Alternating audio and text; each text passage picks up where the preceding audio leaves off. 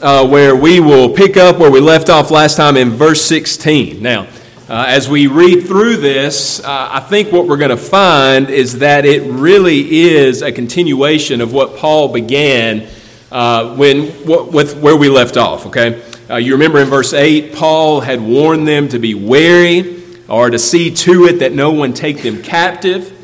And then he proceeded to remind them why Jesus was worth following, why he was so much better than all of those other things that were kind of before them, that were tempting them to maybe move away from either the foundation of Scripture that they had learned or maybe away from Christ altogether.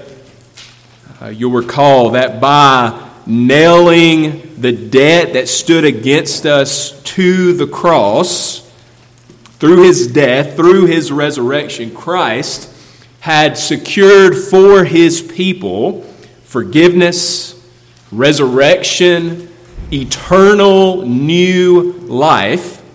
He had achieved for them complete victory, not only over those things in the world which oppose them, or those forces which might oppose them, but also over all spiritual forces that stood or that threatened them, over sin and over Satan and over death. Christ had defeated it all. And so in short, what he had given them was true, lasting freedom. Real freedom. Now, today, that's really the theme that I want us to pick up on, because Paul is going to further explain that reality, what it looks like to truly be free. And he's going to encourage us, as he does so often, not only here, but in his other letters, not to be enslaved again. So, let's read this together and let's get it before us. Colossians chapter 2, beginning in verse 16, he says, "Therefore, let no one pass judgment on you in questions of food and drink, or with regard to a festival, or a new moon, or a Sabbath. These are a shadow of things to come, but the substance belongs to Christ. Let no one disqualify you, insisting on asceticism and worship of angels, going on in detail about visions, puffed up without reason by his sensuous mind, and not holding fast to the head, from whom the whole body, nourished and knit together through its joints and ligaments, grows with the growth that is from God. If with Christ you died to the elemental spirits of the world, why, as if you were still alive in the world, do you submit to regulations? Do not handle, and do not taste, and do not touch, referring to things that all perish as they are used, according to human precepts and teachings. These have indeed an appearance of wisdom in promoting self-made religion and asceticism and severity to the body, but they are of no value in stopping the indulgence of the flesh. The grass withers and the flower fades, but the word of God, it stands forever." Let's pray together.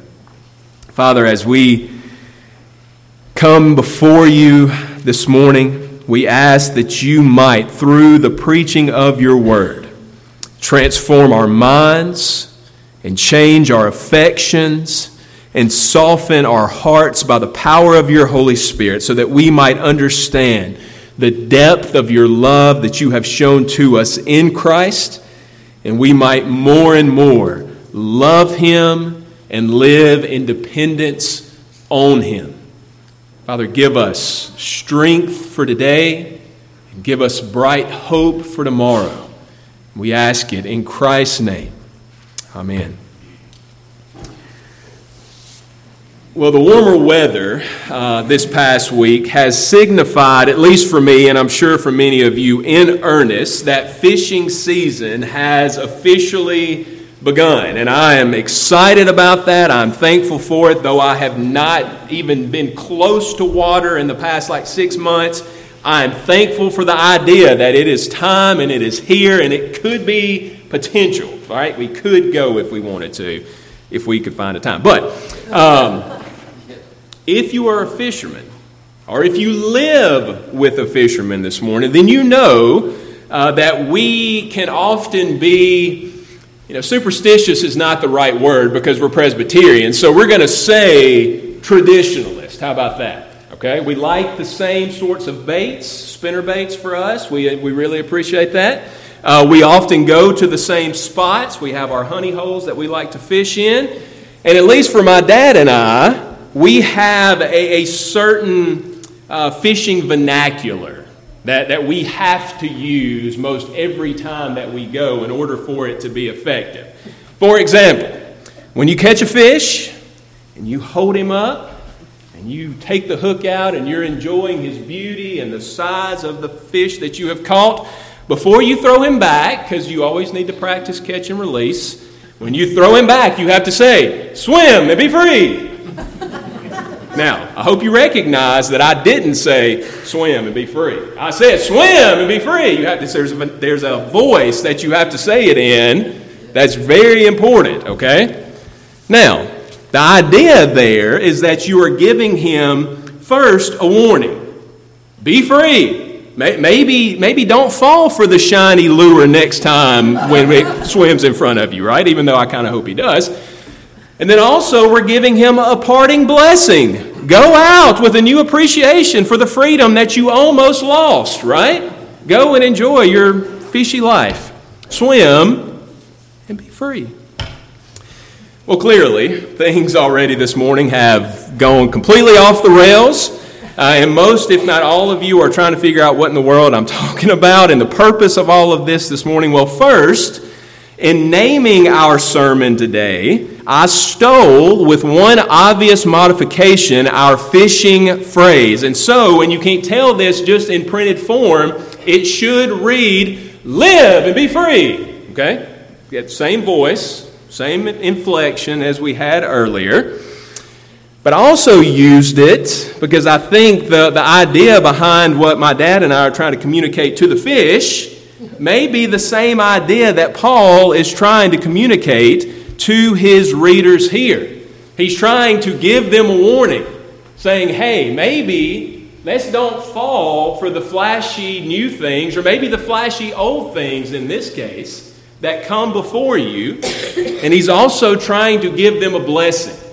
Go out and live in the freedom that Christ has achieved for you. Now look, to be sure, some of the false teachings that we're going to consider here this morning are not in danger of enslaving us in 2023. But the danger behind them is still very real. Whether the temptation is to look to false teaching, which there is plenty of out in our world right now, whether it's to cling to the traditions of men, which we so often want to do, or whether it's simply to go back to that sin that has been with us for so long, that sin that once enslaved us, we all need to be warned and we all need to be reminded of the freedom in Christ that we now enjoy. So, today, I want to say to you, live and be free. Well, let's look at it together. First thing that I want you to see in this passage are the things that enslave us, the things that enslave. And they're connected to these two further warnings that Paul gives here in this passage. Again, he gave the first one in verse 8, and now in verse 16, he gives the second. He says, let no one pass judgment on you. Now, we need to spend just a couple seconds here thinking about what Paul means, okay? Certainly, what he has in mind is that because these Christians hold to a biblical worldview, a biblical doctrine, these false teachers that have come in are saying to them, they're condemning them, they're mocking them, they're saying, hey, what you think you know, but you don't really know. You need to move away from those things. And so his point is, don't let them condemn you, don't let their mocking convince you that you need to turn away from what you have heard and from what you know to be true. As Ben has already pointed out, don't let their mocking convince you that you need to turn away from biblical truth. In other words, I don't think Paul's main concern here is with the unkind words of the false teachers. I don't even think his main concern here is the feelings of the Colossians. His concern is that through the unkind words, through the judgment, that they will fall away. That they will say, well, you know what? I don't like the fact that they're saying this, so maybe we need to follow them. Now look, again, that's an important distinction to make.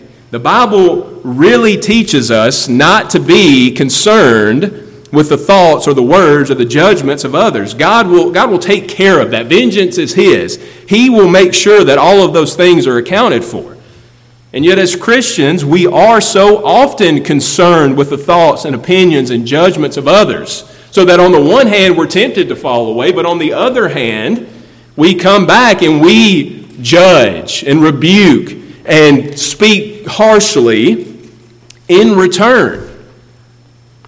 Now look, the point is the same on both sides. When we do either one of those things, whether we go and fall in line with the false teachings, or whether we begin to treat others the way that they are treating us, either way, we are not following what God has told us to do, which is to go out with His truth, to stand on it, and let Him take care of the results of that, okay? We can handle the mocking. We can handle the judgment because we are resting in the one who judges the living and the dead. He's going to take care of it. And so, again, the point here is don't get so worked up when people are passing judgment on you that you follow after them. Whether that's in what they're trying to teach you or whether that is in judging them in return, okay? Now notice the things that he tells them to be careful of. It's therefore let no one pass judgment on you in questions of food and drink or with regard to a festival or a new moon or a Sabbath. So it seems that part of the false teaching was that in order to be truly Christian, in order to really follow Jesus, you had to go back and you had to continue to keep those Jewish distinctions, food laws, festivals, that were held throughout the Old Testament. Now, again, I think we read this, and none of us are in danger of not eating shellfish. Well, some of you may be in danger of that if you're allergic to it, but none of us are in danger of festivals, those sorts of things. It's not on our radar, right? But I want you to recognize how subtle, how pervasive this would have been for early Christians. Now, recognize that they knew that Christianity came out of a Jewish background. They recognized that our Lord was a Jew, okay? And so they had that on their minds. It was on their radar already. Then also, what was the only scripture they had at that point? It was the Old Testament. So if they were doing what Paul told them to do, they were reading through Exodus. They were reading through Leviticus. They were reading through Deuteronomy. And they were seeing these commands to sacrifice and to do all of these things, to have these festivals. And of course, you have to remember too, that even the apostles at this point were having disagreements on exactly how to move forward. Remember in Acts, at the Jerusalem Council, Paul stands up and openly rebukes Peter. Says, hey, you're adding things here that should not be added. You're doing things that should not be done. And Peter, until the Lord moves in his heart, he doesn't recognize that the Gentiles are in, that all of these things that were once unclean are now clean. And so I say all of that to say, imagine when this false teacher comes in and he doesn't say, oh, you have to reject Jesus. He doesn't say that. He just says, if you really want to follow Jesus, you also have to do this, and you have to do this, and you have to keep this festival, and you have to eat this food. And they're saying, hey, you know what? That may be true. It's there. It's in the Bible, this word that we're reading. Friends, that's a whole lot more of a subtle, dangerous, false teaching than this openly saying, you have to reject Jesus. What he's giving them, what the false teachers are giving the Colossians, is what I have deemed Jesus plus. Okay? Jesus plus whatever that plus may be. In this case, festivals. In this case, food laws. But that idea of Jesus plus is one that every single one of us in this room right now are wrestling with. It's maybe not Jesus plus these things, but it's Jesus plus maybe even biblical things. Jesus plus good works. Does the Bible say that Christians should do good works? Absolutely it says that, right? But the problem becomes that we say, okay, well, I'm going to hold Jesus in this hand, and I'm going to hold my good works in this hand, and these two things are going to work together to secure my salvation. Guess what? That's not what the Bible says. What the Bible says is that Jesus alone secures our salvation, and that under him, knowing that we have been saved, now our good works come from a heart of love and joy because he has saved us, not out of obligation, not out of merit. It's Jesus plus. What about our human man-made traditions? We're Presbyterians. We don't like change. We like things to be the way that they've been since the Reformation, so since the 1500s, right? We have Jesus, and then we bring our traditions and we put them here with him. The Bible says, no, Paul is saying to us here, that's not it. That's Jesus plus.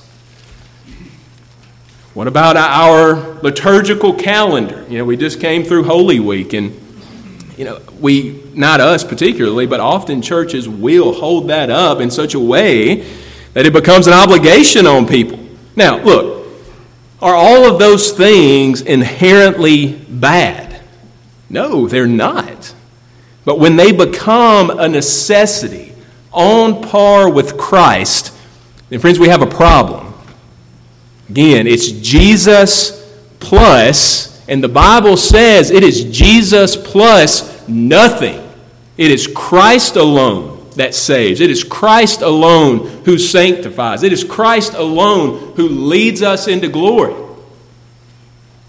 It is Jesus alone. Well, notice how Paul argues here. What he gives us there in verse 17 is essentially a condensed version of the book of Hebrews. He says these are a shadow of the things to come, but the substance belongs to Christ. I love that. In other words, food laws and festivals, the whole of the sacrificial system, it wasn't bad. It just wasn't the end game.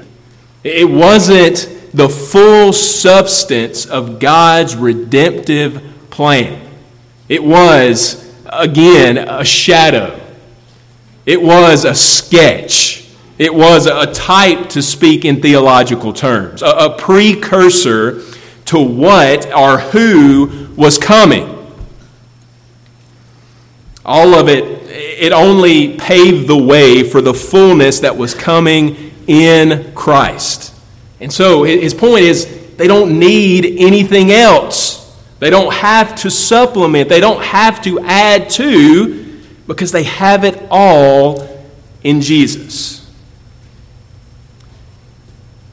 Friends, let me say to you this morning, you don't have to add your good works to what Christ has done. Now, frankly, if we're going to be honest, our good works cannot add to what Christ has done, because our good works are just filthy rags. But to whatever degree you think you can add to it, you can't. And you don't have to, praise God, because Jesus has done it all. We don't have to add our traditions. We don't need Jesus plus anything. You simply need Jesus, period. Now, does that mean that we don't go out and do good works? No. I just want you to recognize that it's not a means of salvation. It's not a means by which we get ahead with God. It's not a means by which we change His opinion of us. You know, if I go out and I help the poor, God doesn't look at me and says, man, I love you 10% more today than I loved you yesterday because you helped that poor person.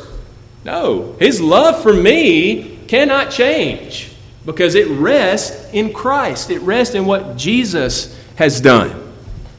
He is sufficient, okay? So, first warning, don't pass judgment. Second warning in verse 18. Let no one disqualify you. Now, these are sporting terms. There's a term that an umpire or a referee would use. And so, you know, if you committed a hard foul, if you threw at a batter's head because he had, you know, celebrated a home run the way that he shouldn't, if you use illegal equipment, you're out of here, right? And so Paul is saying, effectively, don't let anybody get you thrown out of the game by insisting on and pursuing, look at these things that he mentions. First, asceticism, or an extreme form of self-denial. Now, this is one of those things, if you know your church history, it has reared its ugly head throughout church history. It is active even now in certain places. And the idea, of course, is that if you will deny yourself of all earthly pleasure, then you are really, in that way, following God. The problem is that the Bible doesn't actually tell us that, right? Certainly it tells us to humble ourselves before our Savior, and humbling ourselves before Jesus may mean living humble lives, means even poor means, whatever He has ordained for us. The Bible never tells us that we cannot properly underline and score and highlight whatever you need to do, properly enjoy the good gifts that God has made. He has made them for that purpose, for the purpose of blessing His people. And so he says here that to live this sort of lifestyle is to put yourself in danger of being disqualified. I'll leave that there. Secondly, he says worship of angels. Now again, this is probably not something that we are tempted to do, but what about worshiping the saints? What about worshiping Mary? What about worshiping preachers or church leaders or those who we kind of put up on a pedestal? Again, the book Hebrews, it leads with Jesus is superior to the angels. He is superior to any earthly leader. He's a greater prophet, priest, and king. You don't need any of those things. Third, he says there, visions. Apparently, part of this false teaching was that these guys had visions that they had received that you had to have in order to really know the truth of Christianity. But they're visions that just puff up, that puff them up in their sensuous mind. They're man-made. They're false, and so they disqualify. Now, ultimately, what's the problem with all of these things? And you see it there in verse 19. None of them are truly holding fast to the head, to the source of all nourishment. They may look good. They may be very pious in their way. They may even make for an interesting presentation. You know, if I got up here and I said, I've had a vision and I could, that might be interesting. They're not connected to Jesus, it says. It cannot build up, he says. It cannot save. And so we have these two great warnings, and in these warnings we see a picture of all of these things that can disqualify us, that can once again enslave us to sin. Some of them are things from the past. Religious things that seem very pious. Some of them are new teachings that have come into the church. But all of them are extra-biblical. All of them are Jesus plus. And so I have there on top of your bulletin that Galatians 5 passage where he says, do not be enslaved again, right? Thought I had my bulletin with me, but I don't. So I'm going to turn to Galatians 5 if I can get over there. For freedom Christ has set us free. Stand firm, therefore, and do not submit again to a yoke of slavery. Things that enslave. Secondly, in this passage, I want you to notice the reasons for freedom. And you see them there in verses 20 through 23. And there's three of these, but we're going to move through them swiftly. First, in Christ, he says in verse 20, you have died to the elemental spirits of the world. Now, we're used to that language. Ephesians 2, he says you were once dead in your sins and your trespasses, right? Talking about our state before Christ came. And we often say then, what can a dead man do for himself? The answer, of course, is a dead man can do nothing for himself. Now, I want you to take that and I want you to transpose it to what he says here today. He says, you have died to the world. And so if we are dead to the world, what can we, as those who are dead to it, do in the world? We may still walk in it. By faith, we are no longer residents or citizens of it. We are citizens of an eternal kingdom. We are no longer under the reign, to go back to Ephesians, of the prince of the power of the air, the spirit working in the sons of disobedience. We are under the reign of an everlasting king. So though it may seem that the world has great sway over us, and let's be honest, sometimes it does, the truth is, as Christians, we have even now been set free from this present evil age.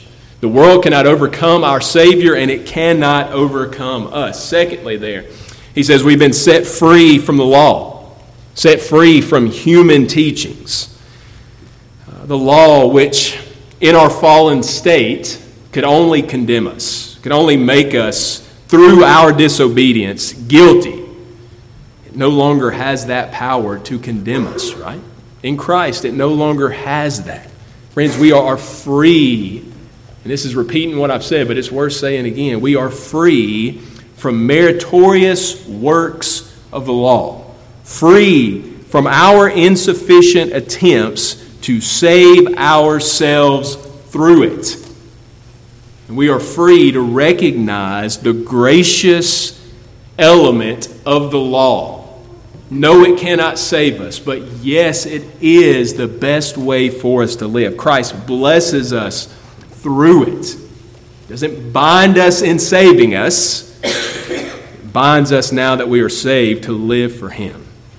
So, we don't have to bend to every whim of false teachings. We can look to Christ and Him alone. And then thirdly, it says there that we, and this is the best one, that we have been set free from the flesh, verse 23. All those efforts, the asceticism, the visions, the law, it all looks good. It's very religious. It's very tied together, very neatly. But notice in the end, what at its core is all of it. It's man-made religion. It's not biblical. It's not godly. And so what can it not do? It cannot stop, there at the end of verse 23, the indulgence of the flesh. In other words, it cannot deal with sin. And sin, at its heart, is why we are disqualified. But I want you to remember Romans 7, and you don't necessarily have to turn there. You know that passage well, but if you want to mark it and go back and read it, I'd encourage you to do that. But you remember in Romans 7, Paul wrestles with this issue of his own flesh. The world has enslaved him. The law has enslaved him. Even his own flesh rebels against God to the point that he eventually cries out, "Wretched man that I am, who will deliver me from this body of death?" You remember his response? "Thanks be to God through Jesus Christ our Lord." Friends, recognize this, that in Christ we have been set free even from our rebellious flesh. Let me try to say that to you in another way. sin, as Paul would say it, sin no longer reigns over our members. I want you to let that sink in. Yes, in this life, sin is still with us, but it no longer controls us. The love of Christ controls us, Paul says. If you're here today and you're struggling with sin, if you feel like there is no hope or no way to break that pattern of sin in your life, the cycle that you have been in maybe your whole life, or at least maybe for the past months, maybe the past years, if Satan, and I promise you, if you are in that place, Satan is right there with you, telling you that you are a lost cause. He is accusing you. He is saying, how in the world can you act this way? Friends, if you are here today and that's the plight that you are in, then take this to heart. Christ has given you victory. If you are resting in Jesus, He has given you freedom over sin even now. Not just in the future, though that will be complete in the future, but even now, sin no longer reigns. We are not enslaved to it any longer. No, you can't overcome it in your own strength. You can't overcome it in your own wisdom. And so if you leave here and you think, today I'm going to give this up, more than likely you're not. But if you leave here and you say, Jesus, I am bowing in your presence, and I am repenting of this sin, and I am asking you with my whole heart to take this from me. Will He do that? He may not. He may be like Paul. He may leave it with you. But I can tell you this. He will most certainly walk with you through every step of it. He will give you freedom. Free from the world, free from the law, and praise be to Him, free from the flesh. And so we see the things that once enslaved us, the reasons for freedom, and then finally, I just want you to notice, and we've said this already, we've said it at the end of that last point, I want you to see the source of liberty and freedom. 3 times he says it here. Verse 17, the substance belongs to who? It belongs to Christ. Verse 19, it is the head, i.e. Jesus, who is giving the growth. And then in verse 20, it is Jesus with whom we died. Jesus is the only source of true, lasting freedom. That's huge. Because we live in a country, and we live in a world, and we live in a time of relativism and where everybody desires freedom and they want to be free to live however they want to and do whatever they want to, and at their heart they want freedom. The implication of what we've read today, friends, is that there will be no freedom apart from Christ. Ultimately, everything apart from Him is in fact slavery and bondage. I want you to think about that. Once again, think about this week. Look back over the course of the week, over the things that you have leaned on for freedom, the things that you have leaned on for comfort and for peace. Friends, apart from Christ, there is no freedom. In John chapter 8 and verse 36, He says, if the Son sets you free, you will be free indeed. And so as we conclude, just let me remind you how this source gave you that freedom. Jesus, the second person of the Trinity in Philippians chapter 2, He became a slave. He became a servant in order to redeem those who were under the curse of the law. He became cursed Himself. Everyone who hangs on a tree is cursed. He became cursed in order to save His people from sin's curse. He bore our wrath. He cried out, "It is finished." And friends, indeed it is. And so I ask, along with Paul this morning, if Christ has set us free, then why would we go back to bondage? Why would we go back to enslavement? To end where we started. If you are in Christ today, I encourage you, go out and live and be free. As we pray together. Father, we thank you for the freedom that you have purchased for us through the blood of Jesus Christ, your Son and our Lord. And Father, as we look out at the world, as we look at our own hearts, we recognize that we are in danger of being ensnared and held captive and enslaved in so many different ways.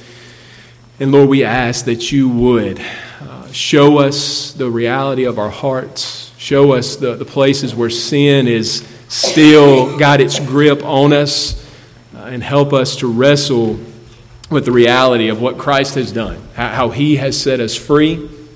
And Lord, help us to go out and live freely indeed. We thank you that we don't need Jesus plus anything. We need Christ. He is sufficient. He is all and in all.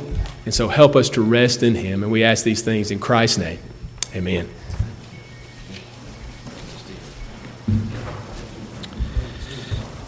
Let us sing and express our freedom in Christ together as we sing our final hymn, number 503, and rejoice together that we're out of bondage, we're out of sorrow, and we're out of the night, the dark. Let's rejoice together. Hymn number 503. Please stand as you're able.